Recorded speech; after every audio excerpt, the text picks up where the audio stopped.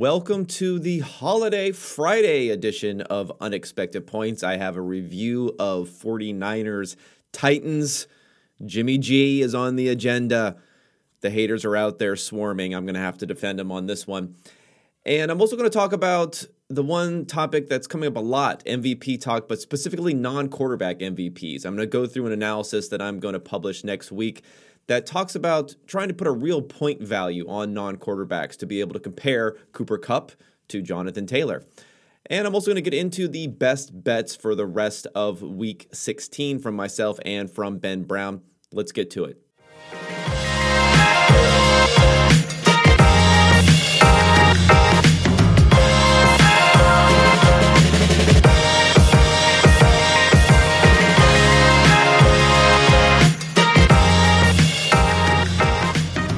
Hey everybody, hope you enjoyed the game last night. It was looking pretty bleak early, especially for the Titans and their offense, and then things turned around quite a bit. It ended up being a pretty good game here.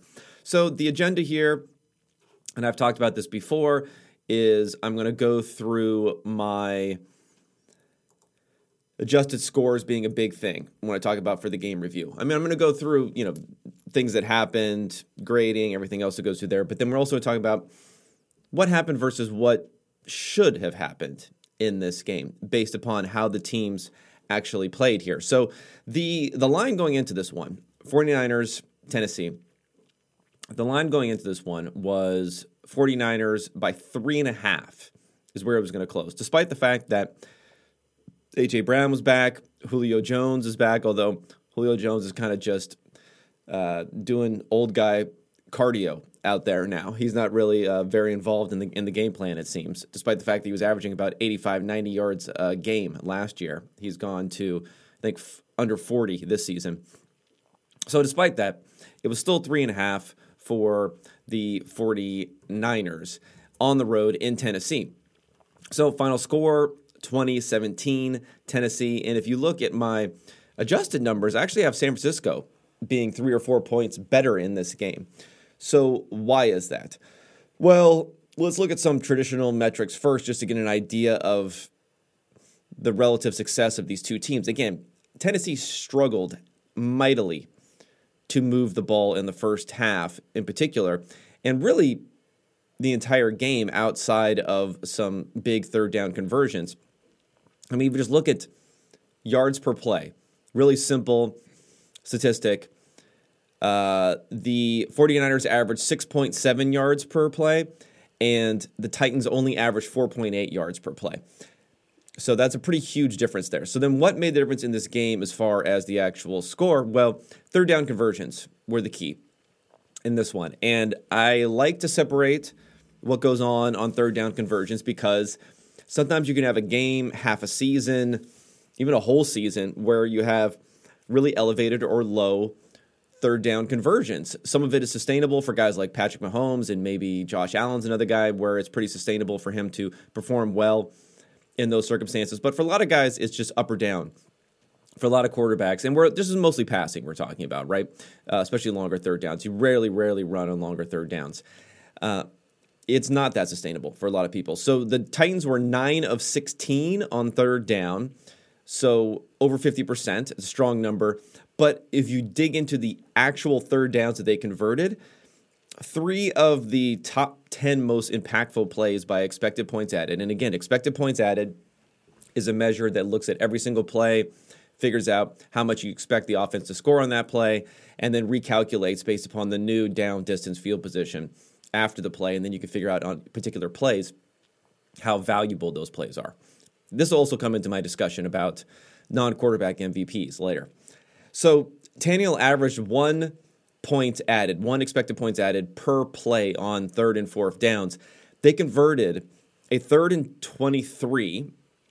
That was when they had a free play-ish sort of thing, and he just threw up a jump ball to A.J. Brown, who boxed out the defender. They converted a 3rd and 15, and they also converted a 3rd and 11. So those were hugely impactful types of plays that were going on there. And then on the flip side, this comes down to my motto when it comes to Jimmy G, which is, live by the G, die by the G. They were dying by the G a little bit in this game here because The two most impactful plays of the game altogether were Jimmy G interceptions, cost them roughly 11 expected points. And the reason that they were especially costly, not only, one was in the end zone, so that's kind of obvious why it was costly, but they were especially costly because they were on down and distance situations and score differential situations where he didn't need to push things. And I think that's part of the problem, if you will, with why Jimmy has a lot of detractors, why he can be frustrating for coaches like Shanahan who want to grind out victories, is because these two interceptions, one happened on 1st and 10, the other one happened on 2nd and 8. And the 49ers were both up by a touchdown in both of these circumstances. So that's what made them particularly costly and probably frustrating for Shanahan. Now let's get into some of the narratives coming out of this game, see if I can debunk or contextualize those. This will be the pile-on Jimmy G game. Island games there's nothing better than island games for bringing out all people's existing opinions. They're going to reinforce it based upon what happened in this one game versus what has been happening even the entire season up until that point. You can be proven right or wrong on a take by one game and then ignoring the other 15 games that have happened so far this year. So this is Island Game Jimmy, and the thing that's weird about it is, again, it's those interceptions more than anything else. I mean, I don't think Jimmy gets a lot of credit for other plays that were made during this game because of the fact that there was so much run after catch, but Shanahan himself even explained this week that what Jimmy does is he's willing to throw into tight windows, which can cause ugly interceptions sometimes, which we saw here. It was a tight window, obviously, to Kittle. It was more like he floated it for Debo. But then, Debo later on in the game had the biggest gain on the game where he had a huge run after catch later on where it was kind of a little bit of a high pass too, a similar play to what Jimmy's second interception was, but he is firing it in there. He's firing it a little bit high because he's trying to throw it over the linebackers and throw it in there. So, again, live by the G, die by the G here. So I know you can't just say, oh, well, if he didn't have these two interceptions then, well, I mean, it would have been a pretty big difference because if he didn't have those two interceptions, he would have had something like 13 expected points added in this game on his 39 plays. You go ahead and do some quick math on that. That's about a third of a point per play, which would be an excellent game. But he had the interceptions here, which held him down. So, everyone's coming after Jimmy in droves here, but I think this Jimmy Island game scenario is kind of similar to what happened to Matthew Stafford this year. On the flip side, we had the nerds, including myself, although I was doing it mostly for fun, just delighted over Stafford's struggles against the Titans in an Island game, against the Packers in a highly viewed late game on the weekend. We were, giddy over the fact that he was suffering this season, but Stafford still is second in EPA per play this season, behind only Aaron Rodgers. He didn't make the Pro Bowl this year. So I wonder how much of that was the underperformance on these Island games, which end up getting severely overweighted. Even people that are voting for the Pro Bowl, I mean, fans included in there, of course, but even the other contributors to the Pro Bowl voting, they're not necessarily watching every game or tracking everything or know that Stafford has been that good this season. I mean, it'd be hard to put him in over Rodgers or over Tom Brady, but Kyler Murray, I think, is a pretty compelling case. He should have been in there before Kyler Murray, especially considering the time that Kyler has missed. So I think Jimmy's a similar thing here. He's still the second highest graded quarterback, according to our numbers, since week 8. Now, he had a 63 grade this week, so not a great grade. But again, he's between Burrow and Justin Herbert. Between Joe Burrow and Justin Herbert, his grading since week 8. And even in this game, 9 yards per attempt makes up for a lot. That's why it was a strong underlying overall game other than the interceptions. But again, the interceptions are a big deal. And there's a randomness to interceptions. That's why they get downweighted a little bit in my adjusted scoring. That's why when you have a player like Jimmy who is having a turnover-worthy play about 4% of the time, which is a little bit on the high side this season, you still don't want to overreact to it. And I think there was a circumstance of overreaction probably hiding a bit at the end of the first half, and people are going to focus on that.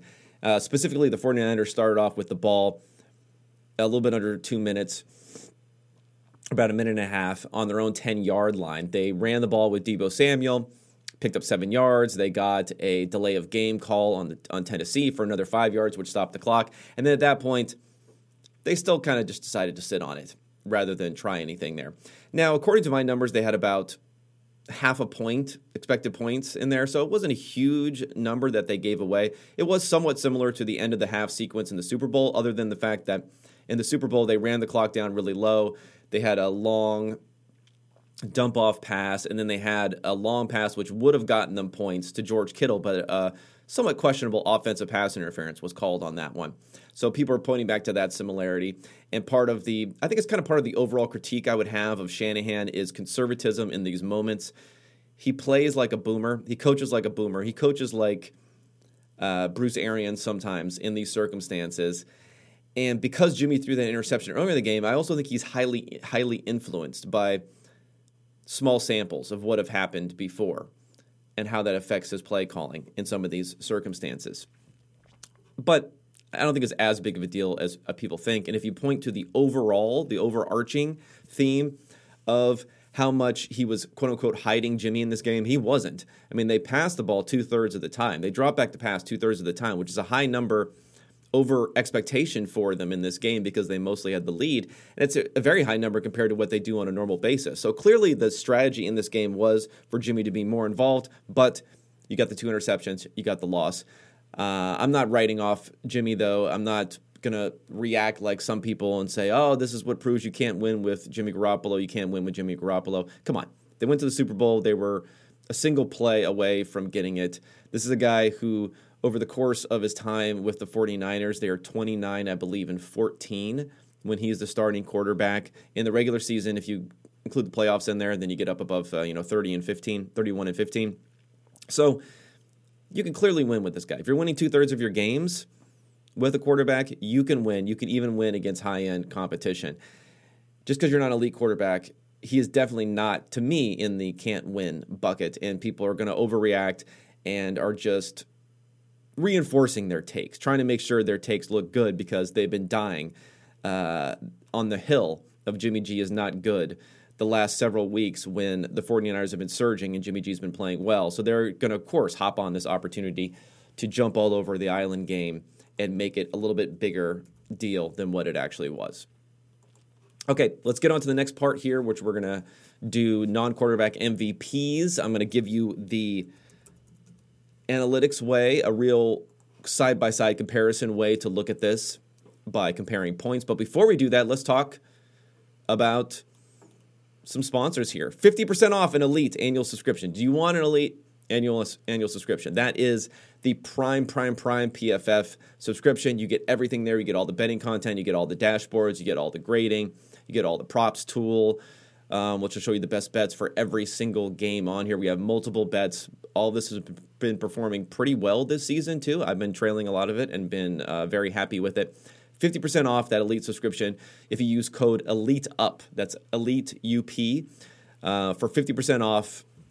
Get it as a Christmas gift. Get it to a loved one. Everything is there for promo code ELITEUP. And let me see here. DraftKings. Let's talk about DraftKings, too.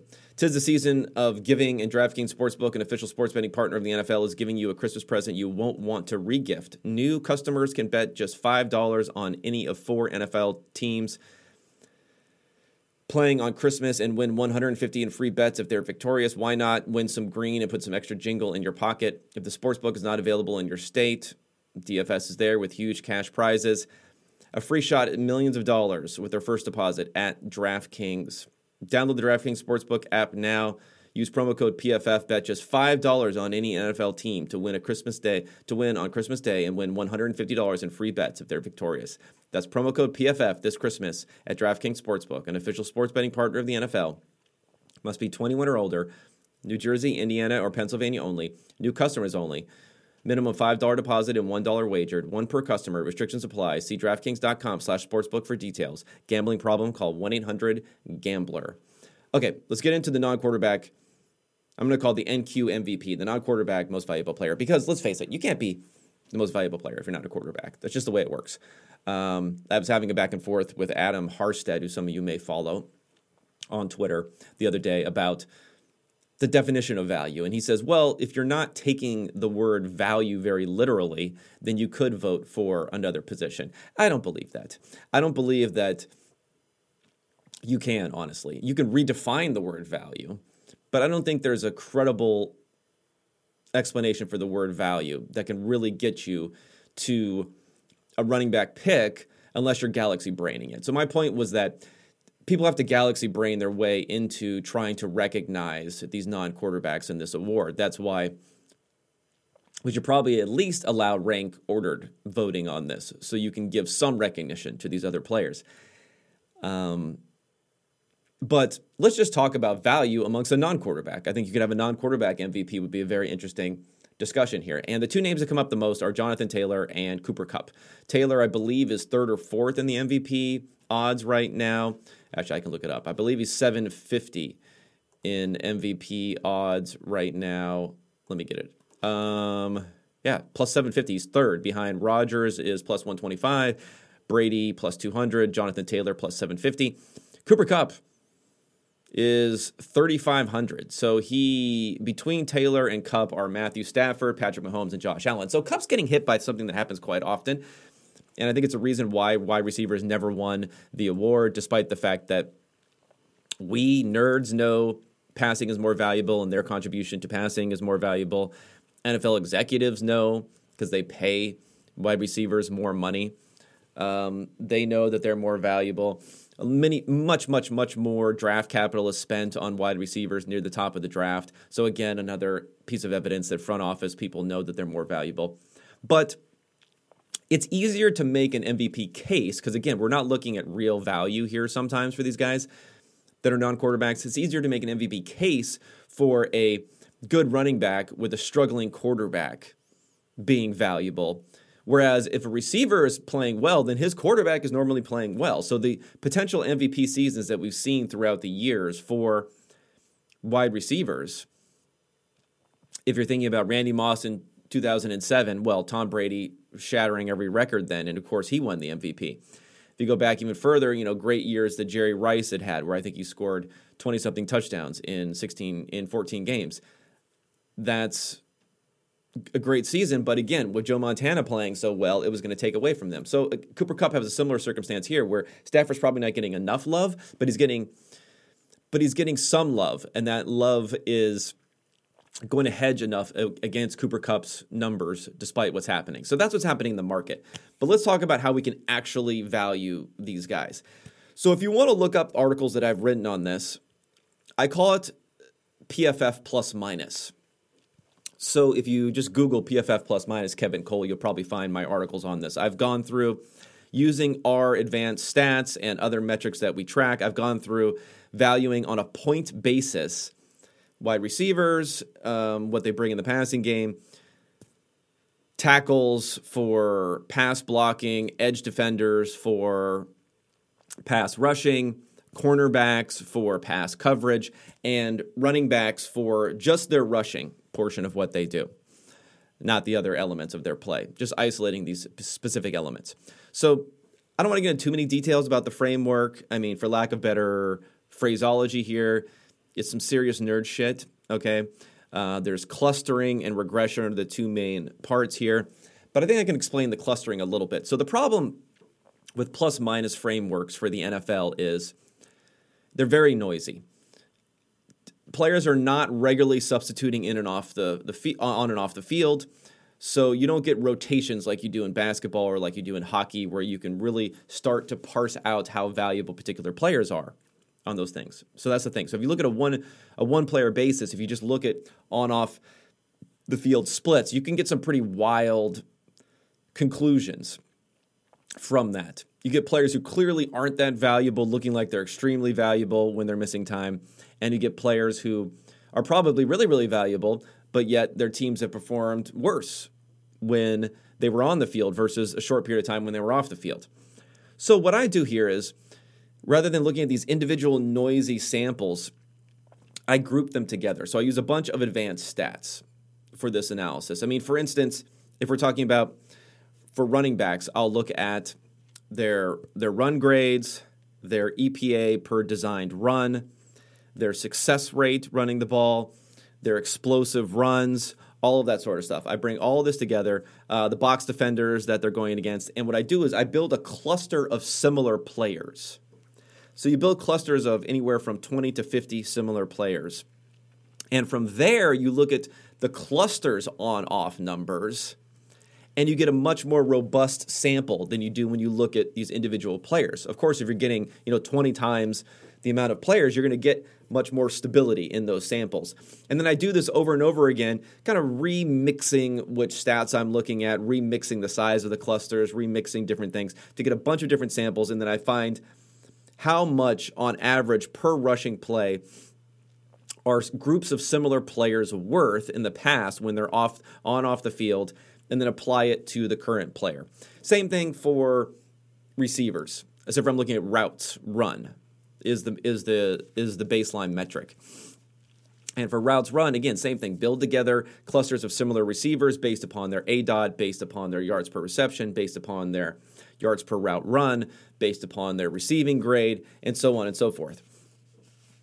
So with those two numbers, once you cluster all this together, you can figure out an estimate, and then you make it even more stable by running some regressions on it. But again, I'm not going to get too much into the nerd shit. You can get an estimate for, on a per route or per rushing attempt basis, how much this player is worth, and then you say, well, how many times did they rush the ball versus how many routes have they run, and that's an estimate for how much these different players are worth. So that's the large nerd shit for how this comes together. Now let's talk about the results. So the results we have, I was a little dubious as to whether or not Cooper Kupp was really having one of the greatest seasons ever, as people are talking about here. But in fact, his point total came out to 4.8 points per game, which is the highest of any receiver that we have in the database. And we've been tracking all these different stats since 2006, so that includes the Randy Moss 2007 season. Now, Randy Moss's 2007 is still the highest total season number that I have, but as we, Kupp's only played 14 games. So if he gets to 16 games, he's only a few points behind Randy Moss. So he only needs a few more points. He's averaging 4.8 points per game. So even within the 16-game framework, he doesn't need to get to that 17th game that he's going to have this year. Even within that 16 games, he's going to pass Randy Moss for the greatest season ever, according to this metric of points added. And it's not exactly like a high volume necessarily sort of thing either. He's really just doing it on an efficiency basis. It's very, very strong. 4.8. I know it sounds ridiculously high. If he was missing a game, you wouldn't move the betting line by 4.8 because prospectively, you're not expecting him to put in another 4.8 going forward. He's been so good this season. You do expect some regression. But that's what he has done, and that's what we should be measuring for an MVP type of award is what you have done. So 4.8 points per game. So comparing that directly to what Jonathan Taylor's done on the ground. And most of our focus is what Jonathan Taylor has done as a running back, not as a receiver or a blocker or anything like that. So what Jonathan Taylor's done on the ground, his number comes out to 2.5 points per game, which is still substantial. I mean, that's the sixth highest number in the database that I have going back to 2006. So nothing to sneeze at all. And it's the type of number where it's not near Kupp, but Kupp is really on one of the highest levels, again, that we've seen since 2016. So if you compare Taylor to all other receivers who are not Cooper Kupp, there are only two other receivers for 2021 who have a higher points added from running routes this season per game, higher than Jonathan Taylor is adding on the ground. And those two receivers are Davante Adams, who's at 3. So again, there's a huge gap. It goes all the way from 4.8 for Kupp down to 3 for Davante Adams. And then Justin Jefferson's 2.8, right, a little bit higher than Taylor.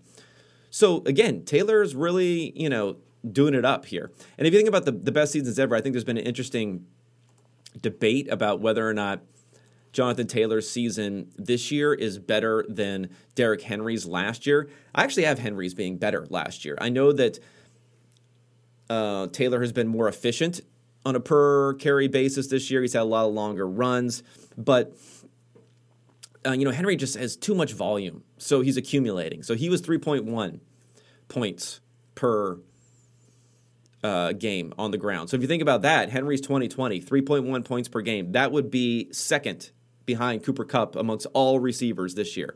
These are really, really high seasons. Greatest season ever, just for reference, Adrian Peterson, 3.7 points per game in 2012 when he actually did win the MVP award that season.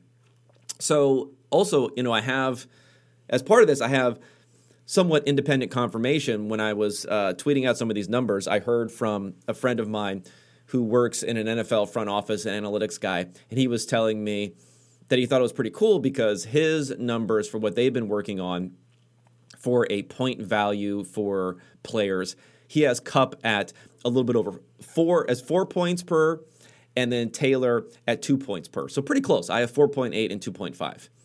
So he also had it very, very close to this. So that shows you that Kupp does have a lot more value than Taylor. And again, these are numbers that were derived off of actually looking at when players are on and off the field, how their offenses perform. Similar players, how their offenses perform. So it's based on real world expected points added, point denominated numbers, so we can compare across different players. Now, the question is, what's missing from this analysis? There's always a lot missing. Trust me, we know, we're going to hear from football guys, maybe not in this particular analysis, but a lot of analysis, what's missing all the time. What's the context? What are we missing? So what doesn't it capture? Well, it's probably missing more for Taylor than it is for Kupp as far as value outside of what's specifically being measured here, which is rushing value. So for Jonathan Taylor, it doesn't capture his receiving value. It doesn't capture his pass blocking value. And then for Cooper Kupp, the primary thing it doesn't capture is his run blocking value. Now let's talk about Jonathan Taylor and his receiving. So he has 42 targets this year. He's run 230 routes. So he's been targeted 18% of the time. That's pretty good. It's not bad at all. 1.46 yards per route run. It's okay. It's 17th, his efficiency on those routes, 17th out of 48 running backs who have had at least 25 targets this season. So he's going to get some juice out of that, I would say, but nowhere near bridging the gap between 4.8 points per game and 2.5 points per game. If you look at, for instance, to give you context here, so again, 1.46 yards per route run. Cooper Kupp right now is averaging 3.15 yards per route run, and the second receiver, Deebo Samuel, is 2.8. So it's a pretty big gap to even get down to second here. Taylor, if you want to look at pass blocking, he hasn't done a lot of pass blocking, but he's definitely done some, and he's pretty good. He's decent at it. We have a 55.9 grade for him on pass blocking, 33rd out of 42 running backs who qualify for having enough pass blocking snaps. Again, okay, some contribution, I'm sure, not necessarily better than a replacement running back in that circumstance. And if we look at Cooper Kupp, what he's averaging, he has a 63.2 run blocking grade, which is 20th amongst 58 wide receivers that qualify for having enough run blocking snaps there. So altogether, there's not going to be a huge amount of difference either way. Taylor's going to give you a little something, though, on the routes, which may pump him up to more like 3 points versus 4.8 for Kupp. But again, I don't think it's going to be nearly close enough to bridge the gap here.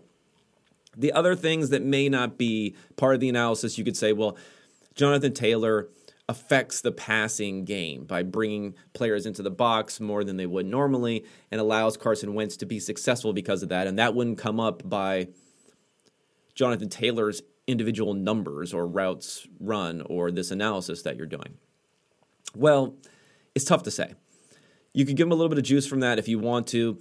The one thing that I looked at to try to get a definitive idea of how much the running game could be helping Carson Wentz specifically this season was looking at his numbers with and without play action. I thought that would be a good indicator. And unfortunately, you don't get anything there. Carson Wentz is 11th amongst quarterbacks this season in his EPA per drop back on non-play action plays, but he's 20th with play action. So he's actually worse relative to the rest of the NFL. So it's not definitive in any way, but there's no evidence that Taylor's dramatically helping the play action passing game there. He could be, though, but there's no evidence that it's dramatic, at least. So I think it's fair to not add too much because of that. And if we want to compare these guys to quarterbacks, so the top quarterbacks in the passing game right now are producing something like 10 points per game, 10 expected points over 10 points over what you would expect per game. And replacement level quarterback play is going to probably take you down to more like losing 5 expected points per game, backup quarterback play. So for the entire passing plays that quarterbacks are involved in, you could say it's around 15 EPA per play. Again, we're saying Kupp has almost 5 here, so that's a pretty good contribution, but it still leaves 2/3 of the value. So most of that's going to go to the quarterback. Some's going to go to the run blockers and other receivers who are out there and so on and so forth. But I think it still gives the idea that with the 15 for the entire passing game, even Kupp having the most historic season ever since 2016, at least. I'm sorry, since 2006, according to my numbers, still probably is not contributing more than his quarterback, Matthew Stafford, this year, who, again, is probably more like 15 EPA for the entire passing game. Subtract Kupp, you still have more than 10 left, and, Stafford probably gets more than half of that.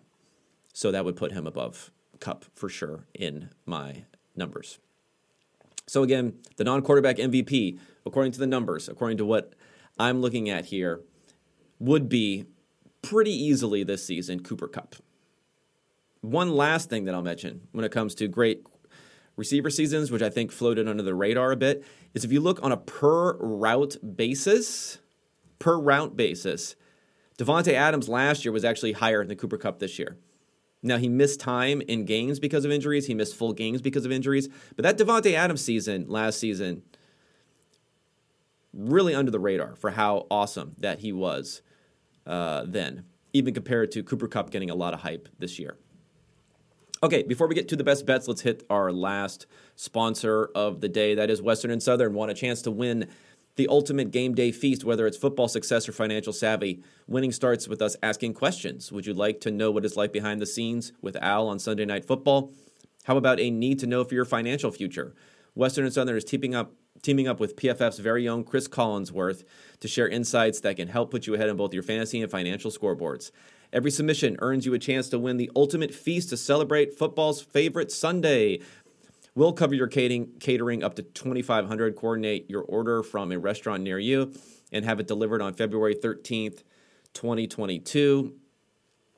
And don't forget to check out the Chris Collinsworth podcast and Western and Southern's Instagram for answers to the best questions each week.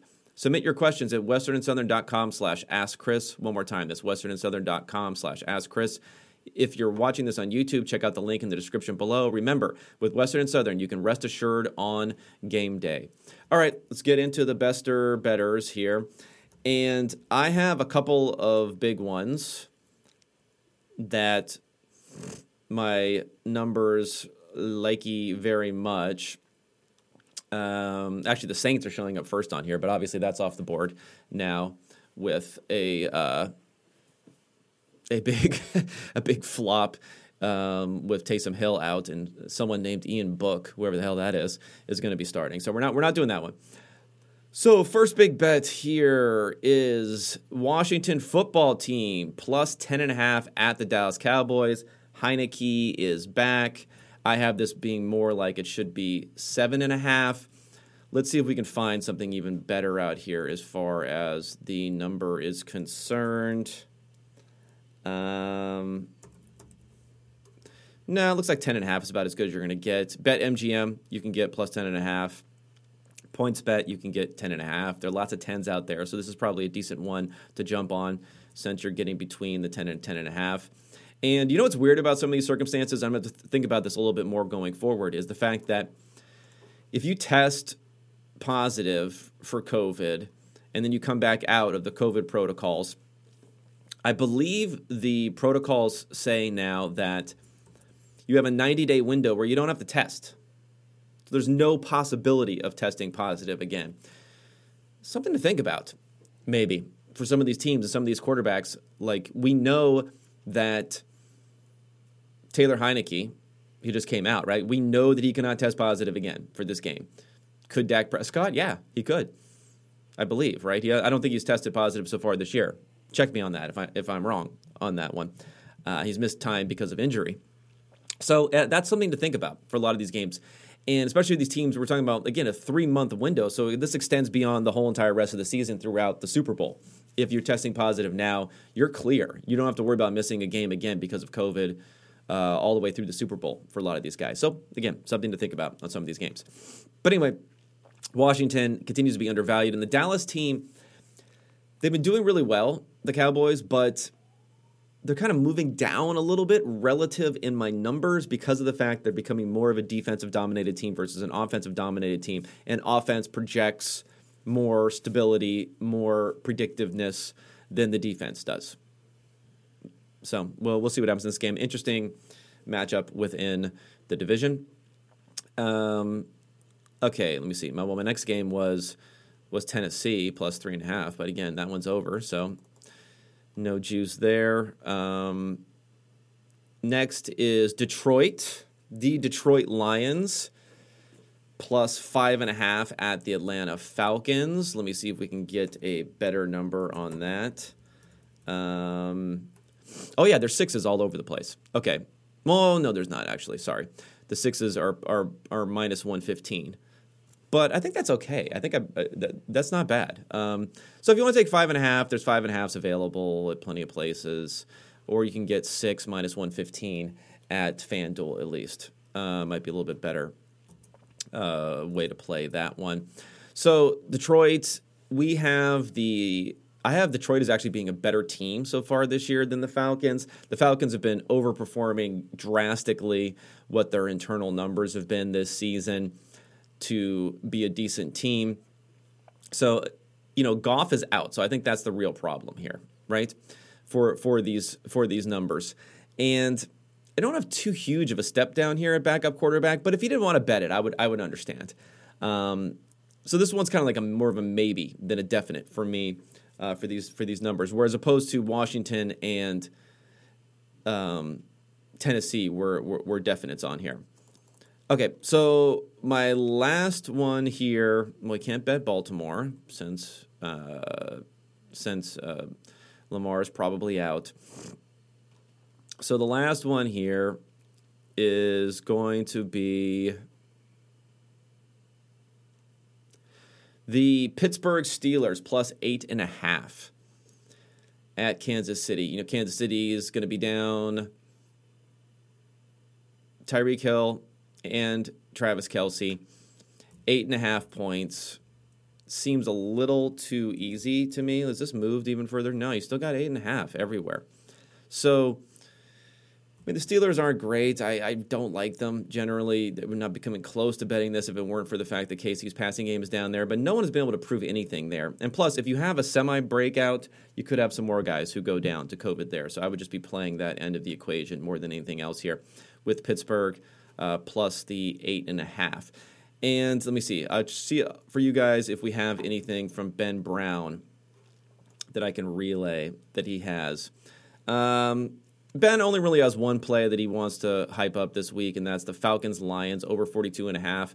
But again, without Goff, that'll be an interesting one to see if it happens. Assuming he doesn't play, I guess he could test back in. So that's the other one for Ben Brown this week. All right, guys, I hope you appreciate this. Hope you appreciate the non-quarterback points discussion. I'm going to try to get that out onto the website next week. Since everyone's talking about Cooper Kupp, they have to be in the discussion. Jonathan Taylor in the discussion. So I'm going to put them in the discussion. PFF's going to put non-quarterbacks in the MVP discussion, but against each other, not against quarterbacks. Rate and review the pod. Otherwise, I'll be back at you with Ben Brown on Tuesday to review everything that happens this weekend. Take care and have a great holidays.